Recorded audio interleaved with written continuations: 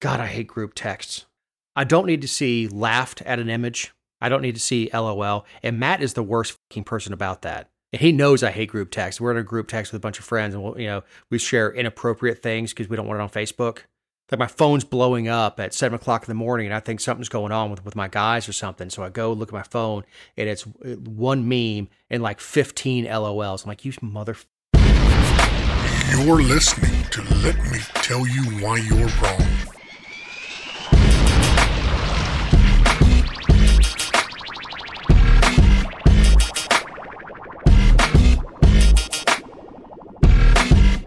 Welcome to episode 188 of the Let Me Tell You Why You're Wrong podcast. I'm Dave Roberts. With me is journalist, writer, owner of the Georgia Virtue, Jessica Szilagyi. Hello, Dave. How are you? We need to get like an applause track when I announce you. I agree. Or like cheers. Or boos, either way. Rude. Well, no, I'm going off the mean tweet that you shared, or the mean message you shared last week about that if you don't have kids in school, you should keep your mouth shut. Yeah. Well, it was like if you don't live here, like as if the internet does not cross county lines. Our corruption is our own. What's entertaining to me is like, I mean, of course, the people who send these messages never think the reason they're sending those messages is because they're the closed-minded people that think, our stuff should stay here and all that. But like the media by default does not.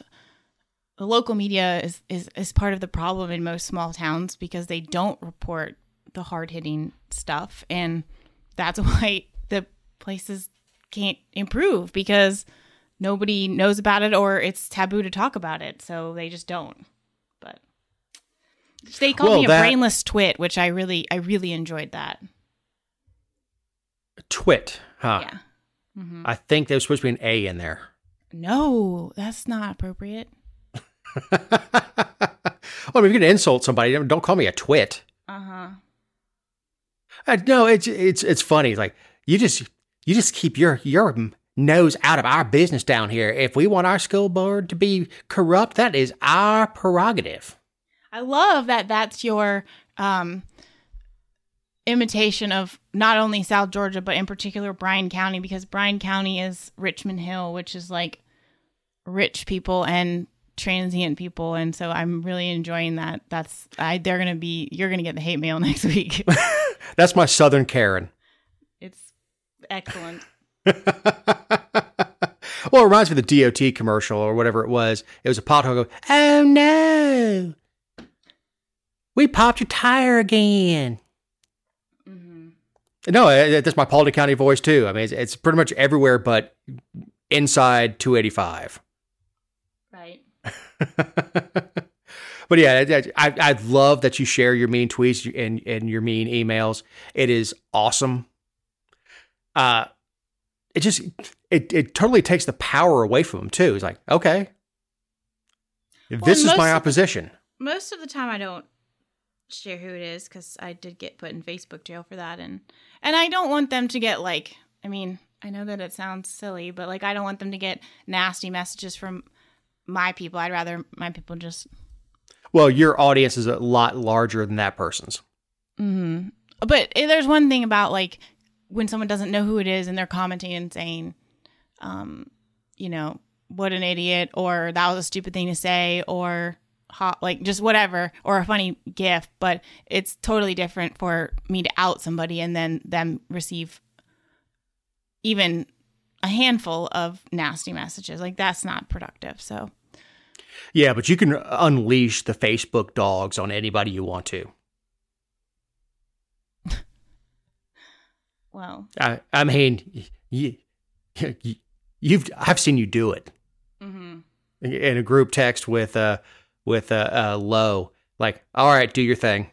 Well, yeah. If somebody, I think that was on something where.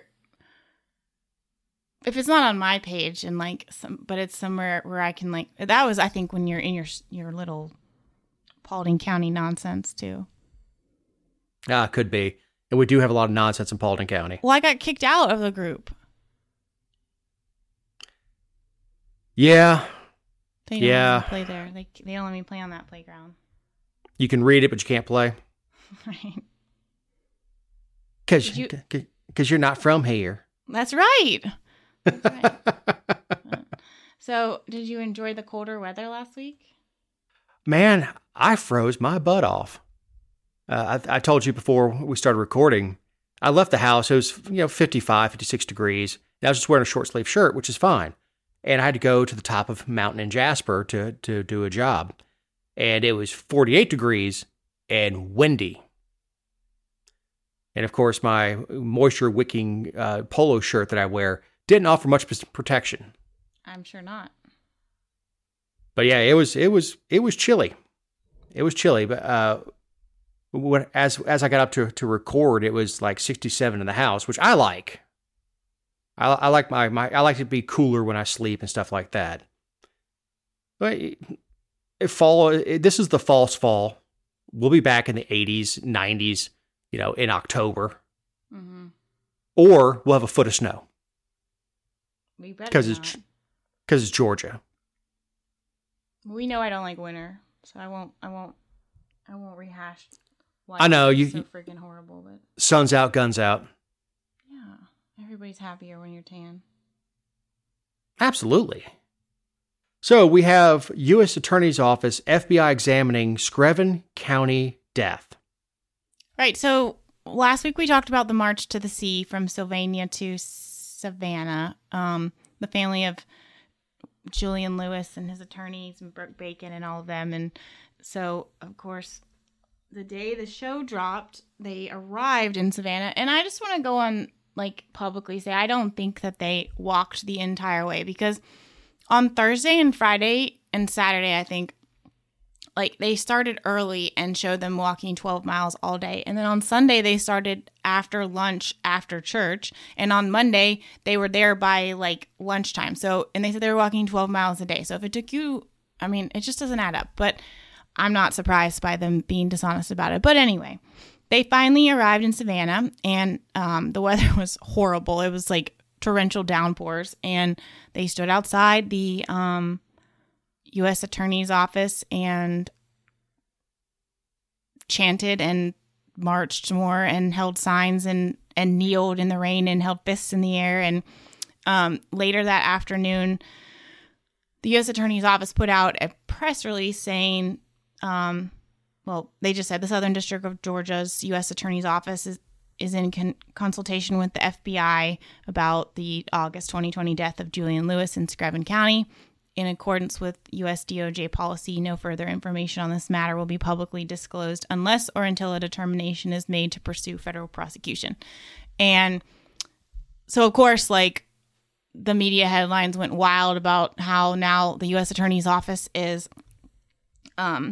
investigating this matter. But I had somebody reach out to me who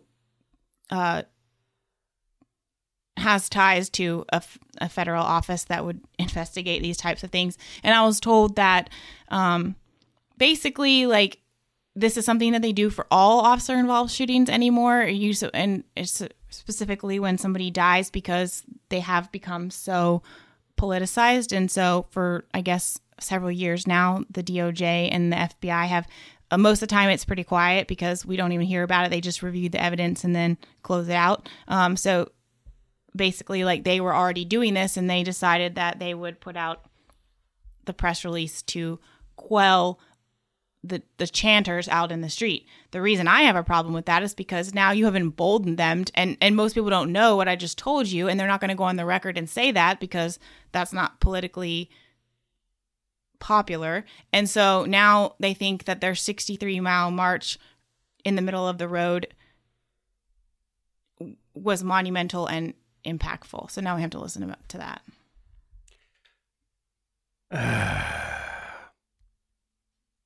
The FBI investigates every officer-involved shooting, or just officer-involved shooting that is interracial? My understanding is that, they don't go just investigate. They basically review the evidence that the state has, or the district attorney. They review that same evidence. They're not like going and interviewing witnesses and stuff unless they decide to probe further. But they look at, the reports that are toxicology reports, incident reports, statements, transcripts, things like that, and review based on that and decide. Of course, most of the time, like I said, we don't even hear about it because they don't just stick their nose in and decide to do anything unless it's particularly egregious. Well, it's a state matter, first of all. It is.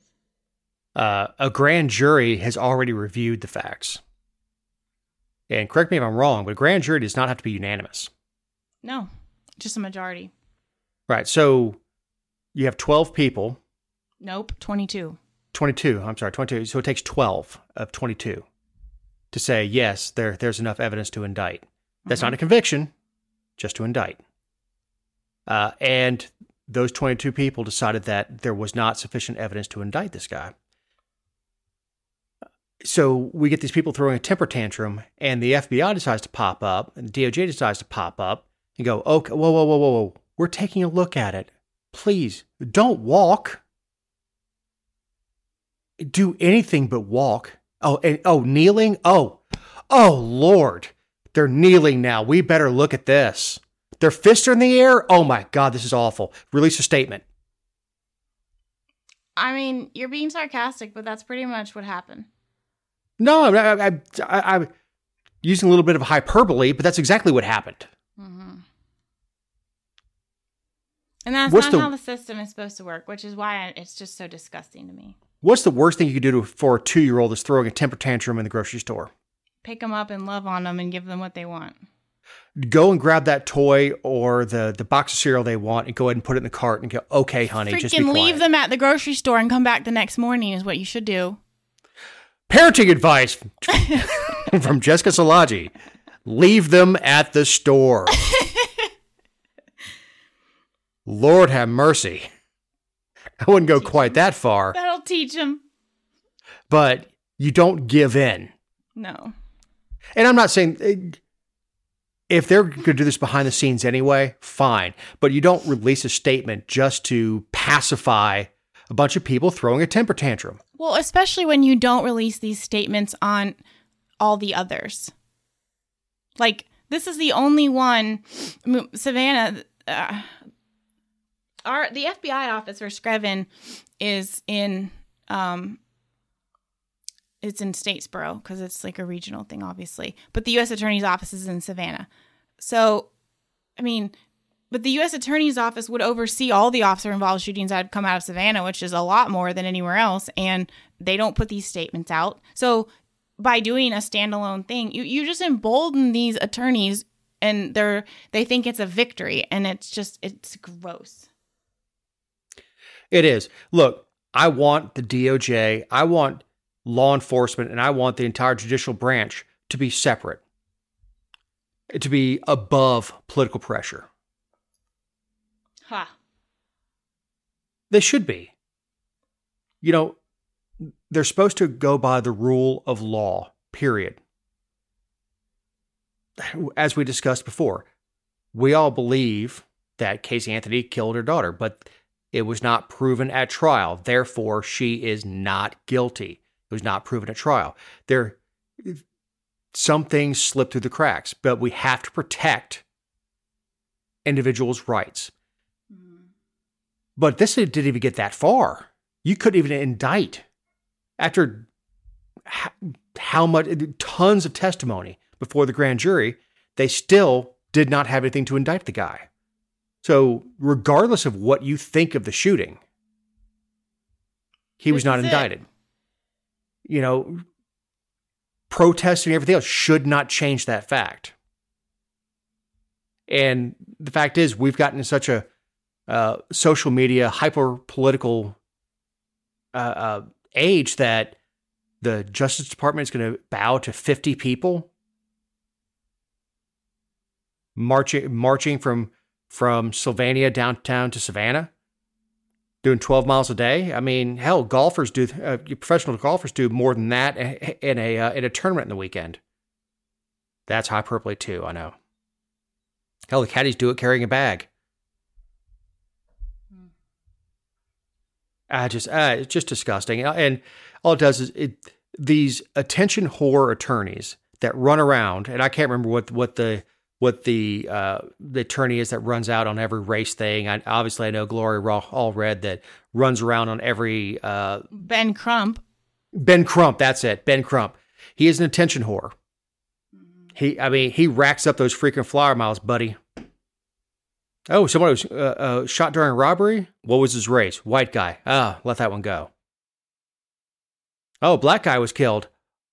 Team, assemble. Let's hop on our flight. Let's go. Well, and this wasn't the only... So that was on Monday of last week.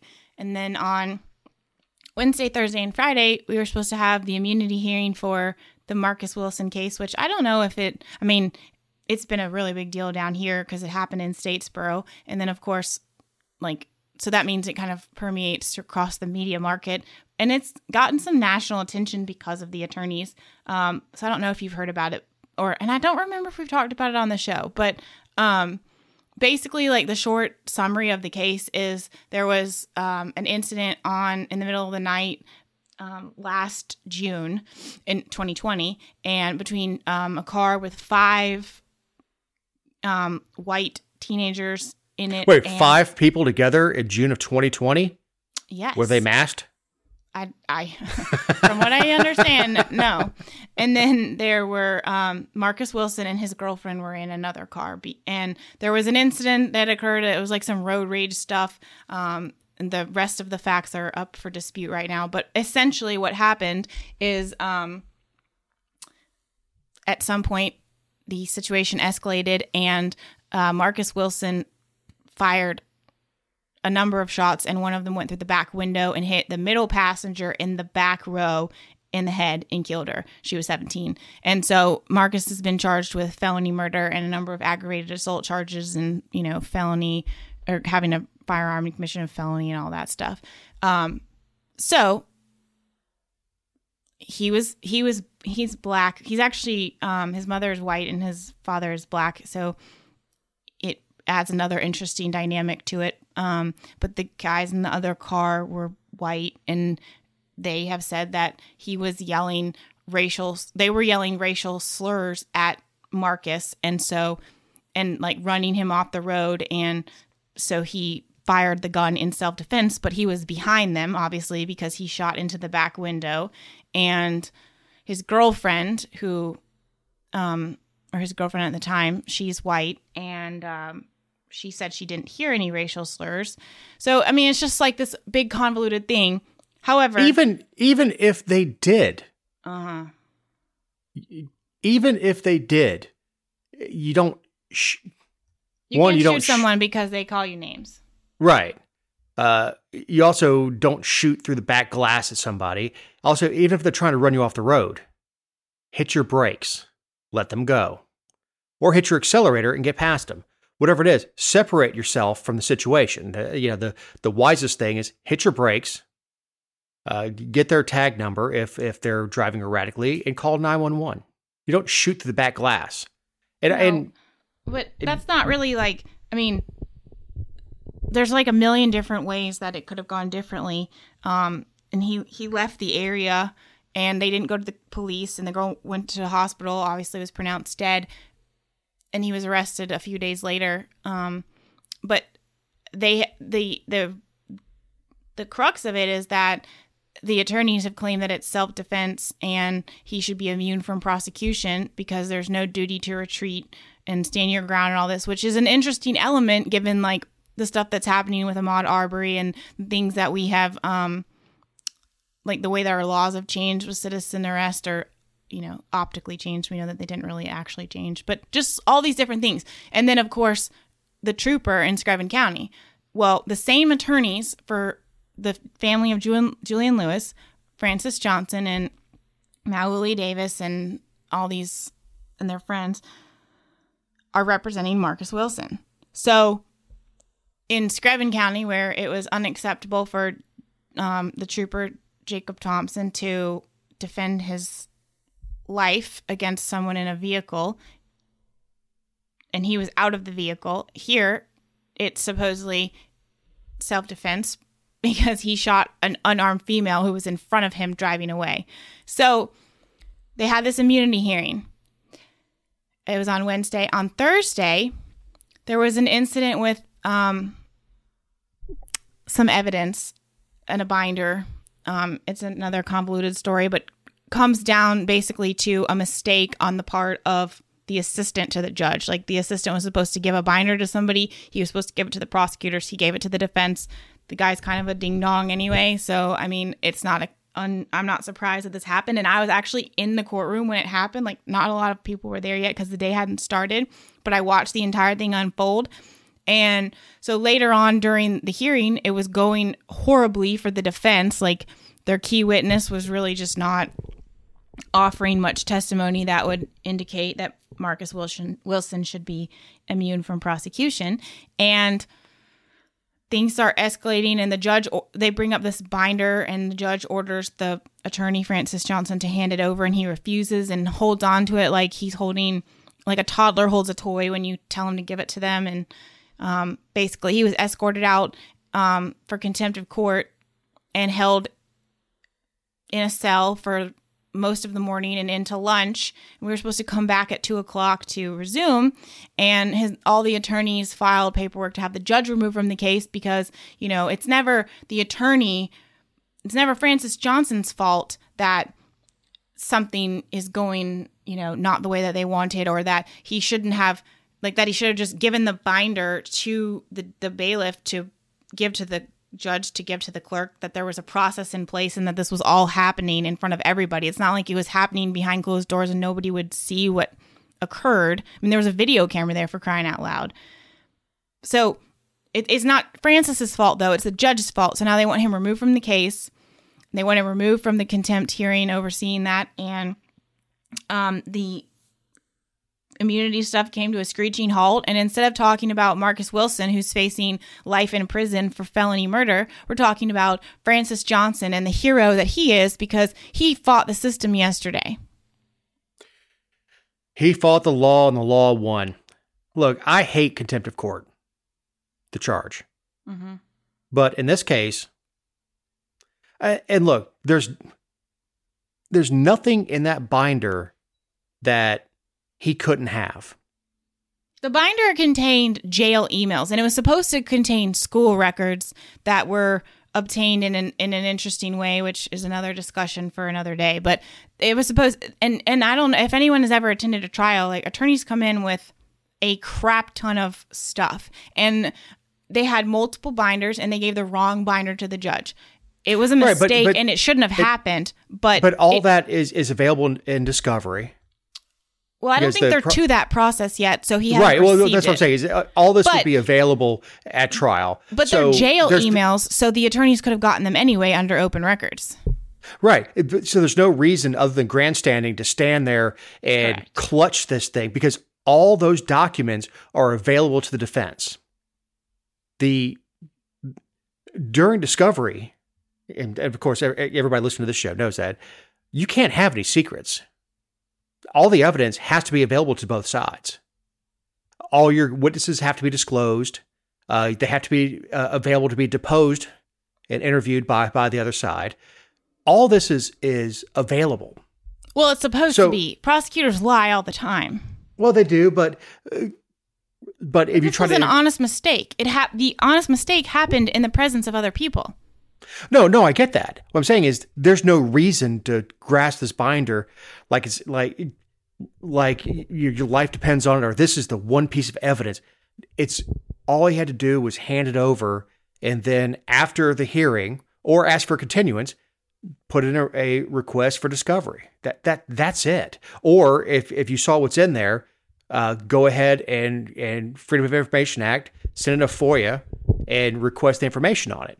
That's it. It's just not that damn hard. Not only that, but this whole debacle escalated because he refused to give the binder to the judge to give it to the clerk. He wanted to give it to the clerk himself and said that he wanted a chain of custody and established on the record and just all this drama. But and they accused the judge and the prosecutor of wrongdoing. Now, the jail emails, like, first of all, are we supposed to believe that jail emails that Marcus Wilson wrote in a jail email, yes, I meant to kill that girl and I'm glad are we supposed to believe that kind of stuff is in there and would taint the judge's decision about the immunity hearing, and therefore there's all this like convoluted, just like nefarious, malicious. That's the Perry Mason complex is, yes, I did it. And let me tell you why. But the idea that is what happened here is asinine. But if it had been, here's the thing, that incident with the binder happened at like 10 till 9.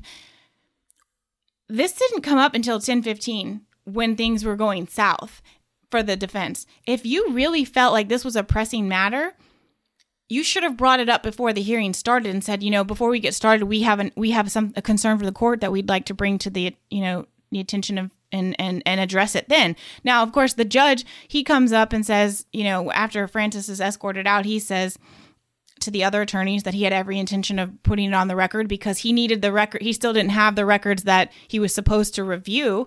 And so he needed that, and he had every intention of talking about it. He should have addressed it earlier as well. But Francis set that binder on his table to hold it as like a little token of drama, like a way out if things weren't going well. And that's exactly what he did. This guy goes right back to the Crump, Gloria Allred School of Law to attention whore. Look at me, look at me, look at me. I'm going to make a grand gesture. It's just a dirtbag thing to do. And I see your notes. Dave reacts and shows he is equally outraged because obviously he agrees with Jessica on this story. Yes. Yes, I do. I mean, it was a good video you did. It was outside, windy, had a fly run in front of the camera, but the content was spectacular. And it was not as it was happening, but immediately as soon as you walked out and they said, we're going to adjourn for lunch, boom, Jessica's out there with the video. This is why you should follow the Georgia Virtue. This is why you should follow Jessica, because it was real-time reaction to what's going on. It wasn't even a reaction. You stated fact. You gave no opinion on it. You stated fact on this is what happened. And it was in the moment, as it's happening, not at 5 o'clock, not teased. This is what happened. And it was absolutely brilliant. I mean, not to completely kiss your ass, but well, it's okay. You can go on. But but what's funny about it too is that in the morning, it was just me and one TV station there, and maybe 20 people on the defense side and 10 people in the audience on the state side. And of course, the TV reporter had put it on Twitter and his Facebook as well about what happened. And I had done my Facebook Live, and we came back at lunch and the place was packed because everyone, like, more media was there, more people from the public. Like, suddenly, these people who were too busy to attend early on wanted to be there for the drama. But so you're saying you and one of the reporter have journalistic ethics and integrity? Allegedly. So we have a lawsuit in Cedartown. It is the Trey Kelly story of the week. Father of a bicyclist who died following a hit-and-run crash in Georgia has filed a wrongful death and civil rights lawsuit against the driver, as well as the State House member, Trey Kelly, and a police chief who the father says caused his son's death by not reporting it. It's going to be hard to prove, but I love it. Yeah, we've got Manfred Keys, who's the father, suing the city of Cedartown. Its police department is demanding money damages for pain and suffering, medical and funeral expenses, and compensatory and punitive damages. Now, what I find interesting about the story, Jessica, is it is in the U.S. News and World Report. Mm-hmm. This is not the Cedartown shopping news. This is not, a localized story anymore. This is nationwide. Sure, it hit the AP wire. And honestly, we've talked about the criminal charges and everything and where Trey Kelly falls in that. But this, I believe, it is my opinion, that the civil route is the far more appropriate route to hold Trey Kelly accountable because, we've talked about like where it actually became a crime for what Trey Kelly did, especially since he claims that he was the attorney. But here, like, no doubt that Eric Keese is dead because it took too long. Most likely. No guarantee that he would have lived, but he was still alive. The critical hour, as it's called, that critical hour after a massive trauma. This goes back to the Civil War. That's why field hospitals were so close to the front. The sooner you could get someone who has trauma, whether it be gunshot or anything else, the more likely they are to survive. It was the whole premise behind MASH. Why mobile Army surgical hospitals were so close to the front was you could take a wounded soldier from the field and get them to a hospital in 15 minutes instead of a day. So that, I know that's more than we're talking about here, but that critical hour when someone is injured like that, it would have certainly increased his chances of living. I told you, I actually ran into Trey Kelly last week. Mm-hmm. And the speaker, for that matter. I'm so sorry. Trey did not introduce himself. No? No. He knows who I am. He doesn't like me. It's shocking. The speaker did shake my hand. He doesn't like me either. Like, he saw my name tag because we've never met before. Mm-hmm. He saw my name tag, and it could just be his face. I don't know, but he didn't seem very genuinely glad to meet me. He was more, he was happier meeting Connie. He probably felt sorry for her being married to such an a-hole. and that transcends everyone. No matter where you are politically, what you've done, everybody feels sorry for Connie because she has to live with me. Right. So, but I just kept thinking, when he was announced and stuff, he didn't speak, but wouldn't you keep your head down if all this is going on? If you had a conscience. Well, that's true. Maybe just keep your head down. I don't know. I don't think that Kelly is criminally liable here. The driver, maybe. The driver, maybe. Of course the driver is responsible. Well, he's responsible. I don't know if he's criminally liable. Because if he says he doesn't know what he hit, there's so many things that we say, I think it was red. The bicycle was red or something like that. And there was a red scuff, and most deer don't ride bicycles. We'll have to ask Matt Lowe about that, but I don't think I've ever seen a deer riding a bicycle through the woods. Not a red one, at least. Yeah, not a red one. Yeah, you typically, red going with the brown coat really just clashes, and you wouldn't ride a red bicycle through the woods. Right. So there are a lot of things that should have happened, and I don't know where the criminal liability lies. I don't think the attorney who shows up and is confused by this guy who is ranting doesn't know if he hit a deer or a person. We all know that morally and ethically, you should have looked. Mm-hmm. You should have called 911. But I don't know what his responsibility is as an attorney to do that. The civil thing is much more interesting because you don't need a jury to come back 100% to win a civil case. That's much more interesting to me. Now, they're suing the driver also. The driver was a bagger at, I don't know, Big Star or something. he doesn't have a whole lot to take, especially if he gets convicted of vehicular homicide or hit and run or whatever. What are they going to take? His 12 cents a day he makes working in the laundry?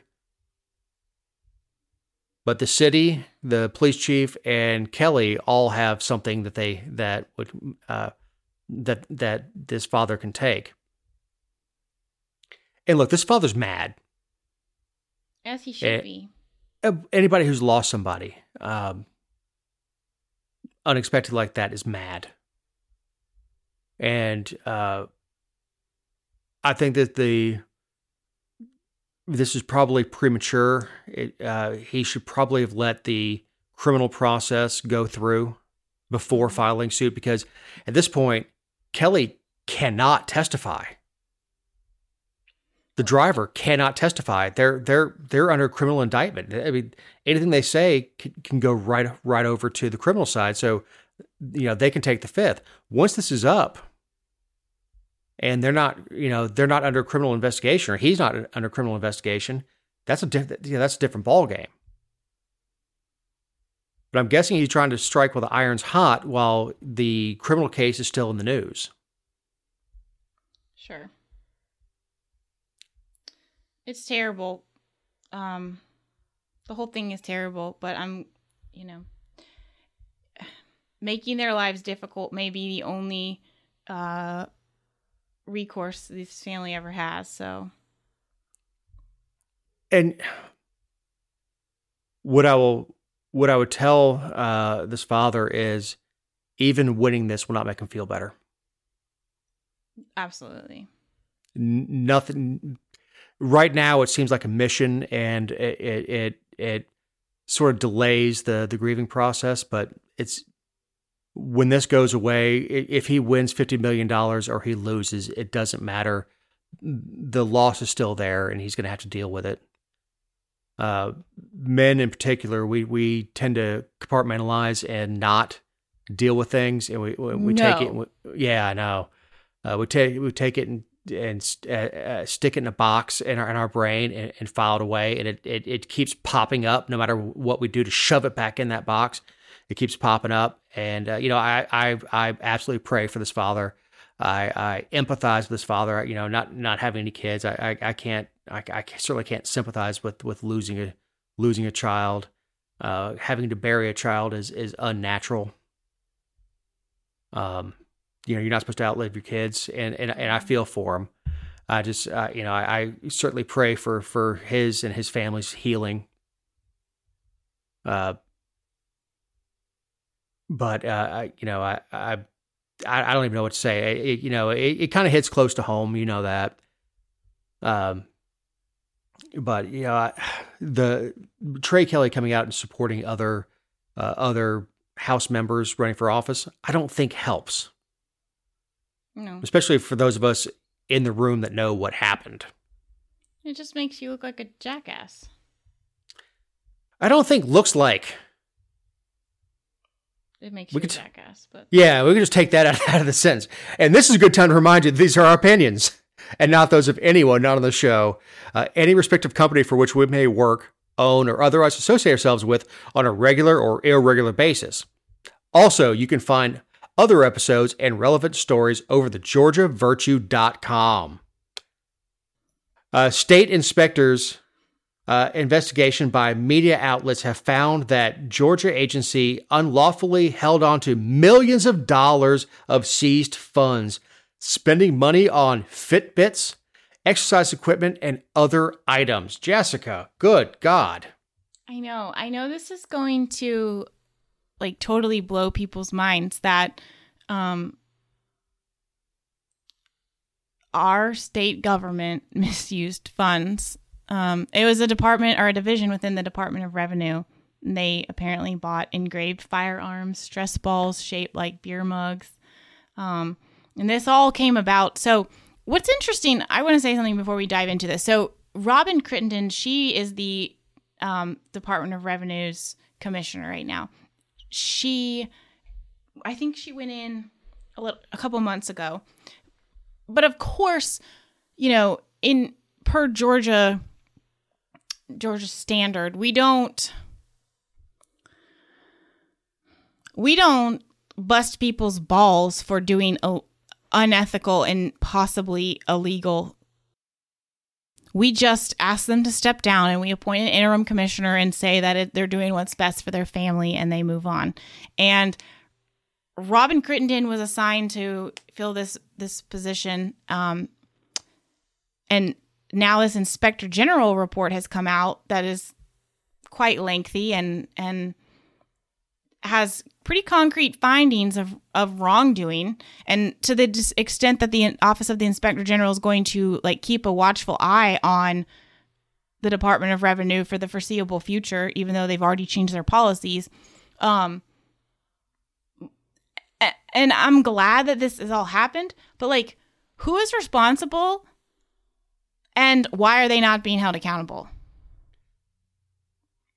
This shows that civil asset forfeiture is not about curbing crime. It's about theft, much like taxes. Mm-hmm. It's about theft. Engraved firearms, stress balls, Fitbits, fitness equipment. I mean, what did they do? Buy a Peloton? That was rhetorical. I didn't want to know exactly what fitness equipment they bought. It doesn't matter. Look, if it's in their budget to have some sort of fitness for their employees, fine. But the fact is they stole citizens' money and benefited from it directly as a department. Now, it sounds like Robin Crittenden is above board. Like, she's coming in to clean this stuff up. And that's, hey, as far as for what we know right now, feather in her cap. Great. Clean this stuff up. What we need to clean up is civil asset forfeiture.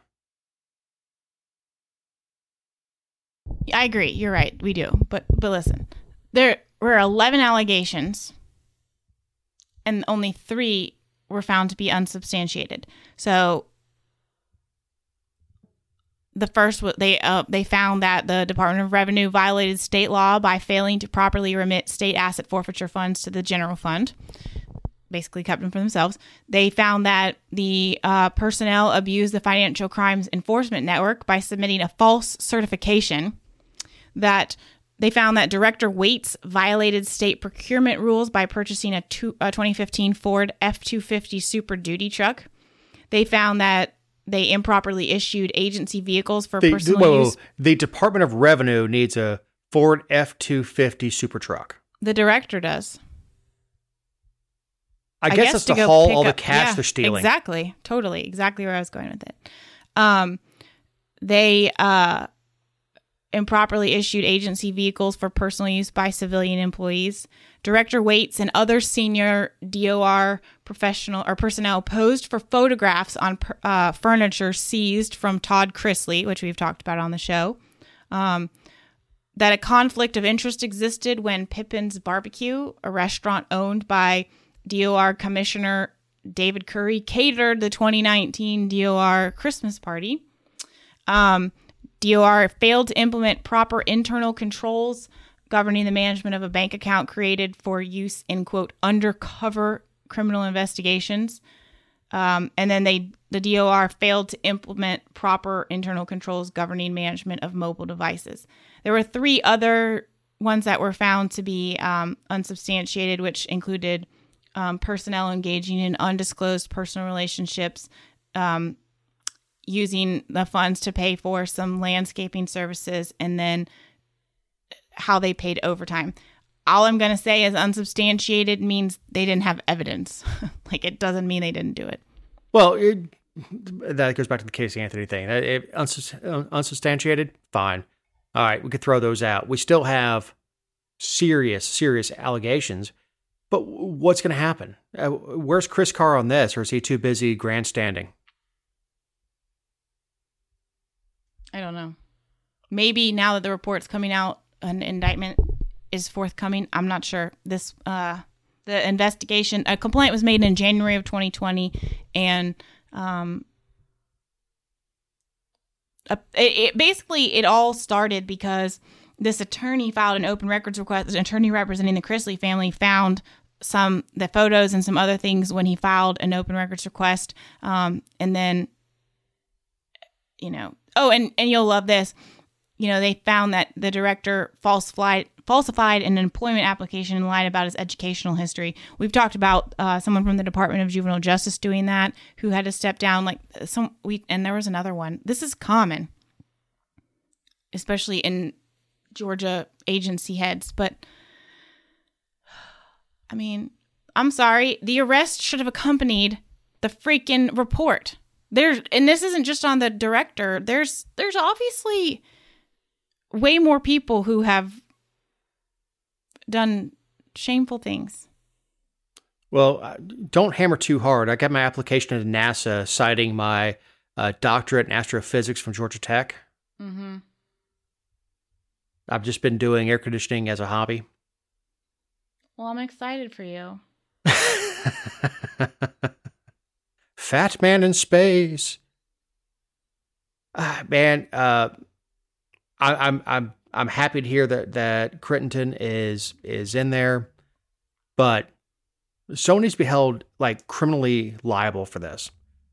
Chris Carr needs to get on the stick. They need to seize some shit from some people to pay this money back. Well, I won't support that, but they certainly need after conviction. Yes, amen. Civil asset forfeiture, no. After conviction, absolutely.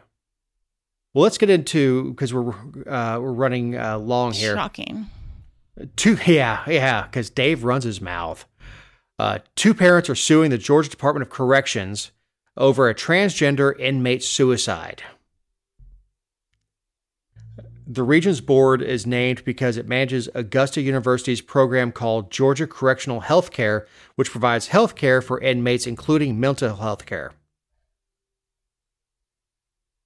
The 4 defendants are the GDC, the warden at the time, Don Blakely, a corrections officer, James Egu, and the Georgia Board of Regents. And the Board of Regents, if you're wondering why this university system is part of it, they handle correctional health care, like Augusta University does. So, because we don't give inmates quality health care. We use them as experiments and stuff. So anyway. Well, his parents said in the lawsuit they believe the prison staff knew he intended to commit suicide on December 4th, 2017 and did nothing. This guy was in prison, or this person was in prison for a 10-year sentence for robbery. Yeah, and I refuse to change the pronoun. Refuse. Yeah. I know. It is a dude pretending to be a chick. Mm-hmm. This totally ignores the suicide rate for transgender people are much higher than general population. Well, this person was diagnosed with bipolar disorder, schizophrenia, gender dysphoria. Right. And a history of hurting. Yeah. This person had a lot of mental problems. Mm-hmm. Again, this is a family that's hurting and is lashing out. So I don't necessarily blame the family. I don't know what the prison could have done besides keep him in solitary constantly. And God, that'd be terrible. That'd be considered torture. So what are you supposed to do with this dude? Well, some people would say you're supposed to put the man with the women. Yeah, if that's the case, never mind. No. I'm just saying, because this is not the first. So we had what you were talking in 2015 or 16. We had an inmate in a state facility that was in the middle of a transition when I forget which way they were transitioning. So that's the reason I'm tiptoeing around words and stuff, but the person was in the facility, like in the middle of transition. And so the warden kept this person in solitary, which is awful. I mean, I don't know what you're supposed to do, but a solitary is just an awful place no matter what. And so the state has no parameters for what you're supposed to do. If a person is living as a woman and has female attributes and takes female hormones and stuff, can you put that male person with the male population in a prison? I don't think you can. But you also can't put them in with the female population. I agree. So what are you supposed to do? Are we supposed to have... I don't know. I'm just saying you can't Are we supposed put to have a female persons with for boobs. LGBTQ and everything else that goes with it?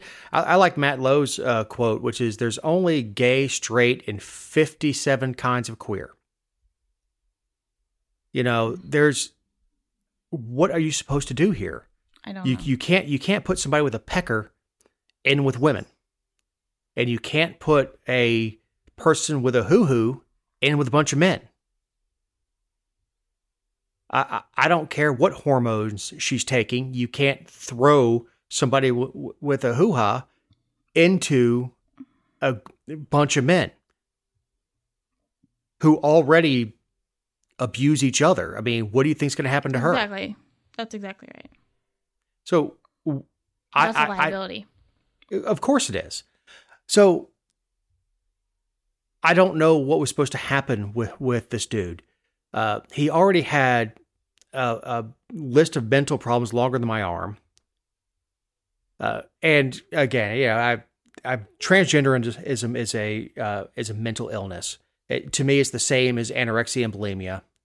It's a sort of body dysmorphia where, you know, anorexics and bulimics believe they're fat no matter what evidence is presented to them. You know, you're 80 pounds. No, I'm fat. I'm fat. I'm fat. I'm fat. The same thing. I'm a woman. I'm a woman. I'm a woman. Yeah, your twig and berries disagree. I'm a woman. I'm a woman. I'm a woman. Yeah, that Y chromosome disagrees. I'm a woman. It's a mental illness. So I don't know what you're supposed to do with these people. Put them in a state hospital? I have no idea. But, you know, he committed robbery by intimidation. You know, he got a 10-year prison sentence, was found guilty. And then he offs himself. And look, people with the disorders that we listed have a much higher rate of suicide. I don't see where, and look, you and I are the first ones to call the jail system out. Mm-hmm. I don't see where the jail could have done anything else. I mean, other than throw him in solitary, take away his shoes, belt, and just sit in a hole for 10 years. What the hell are you supposed to do? Apparently at the timeline is that the correctional officer told a sergeant that Mitchell intended to commit suicide, and an inmate told the sergeant that Mitchell was hanging in the cell. And at 1:40 p.m., supposedly, they took their time walking to the cell. The correctional officer left. The sergeant stood outside the cell door with the door open while the body was hanging. And then they closed it and walked away, then returned a couple minutes later, handcuffed Mitchell while the body was hanging, and then cut it down. Well, there's also other things that go into that and things that I don't know. One is if you're by yourself, you don't get yourself in a cell with an inmate, hanging or not. Could they have been hanging by their armpits, then had something around their neck and to look like they're hanging, wait for a guard to come in and attack them? There's also things that you don't just rush blindly through a prison block. So I don't know that will come out. The procedures that go into that will come out. I have no idea. I've never worked in a jail, never been in jail, not yet at least. Not until free speech becomes illegal, which they're working on. So I don't know the procedures that go into that. But I know that this family, again, like we talked about before, is hurting and they're angry and they're lashing out. Whether or not the procedures were violated with this will come out. But the fact is, the hanging himself or attempting to kill himself and then ultimately succeeding is not unusual for people with the mental disorders that he had.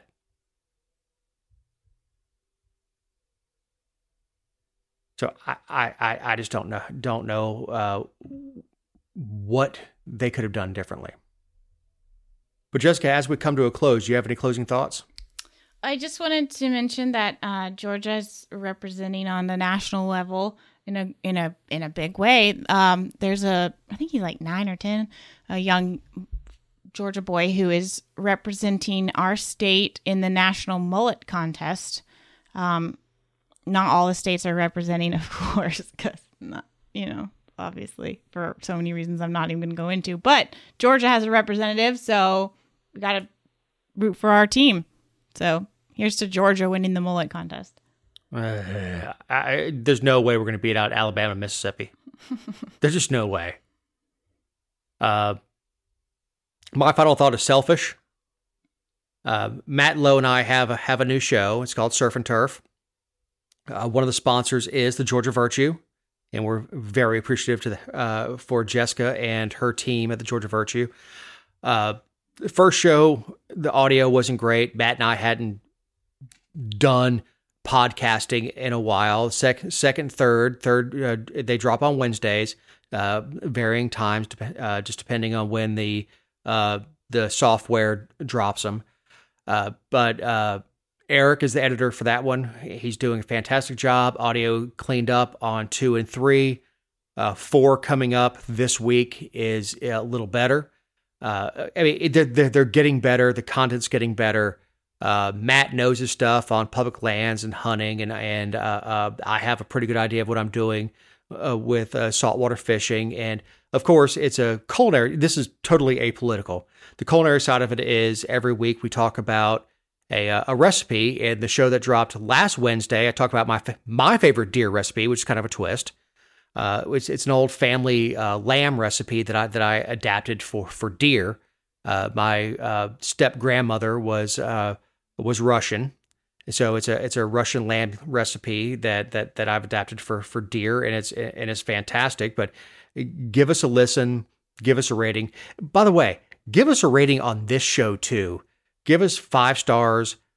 Interact with us on social media. Tell us what we said, what we did wrong. Keep it to 1 criticism a week per Jessica. So, for Jessica Szilagyi, the owner of the Georgia Virtue and the brains of the operation, for Eric Cumby, the person that makes us sound as good as we do, because we sound much worse on the rough cut, I'm Dave Roberts. Have a great week.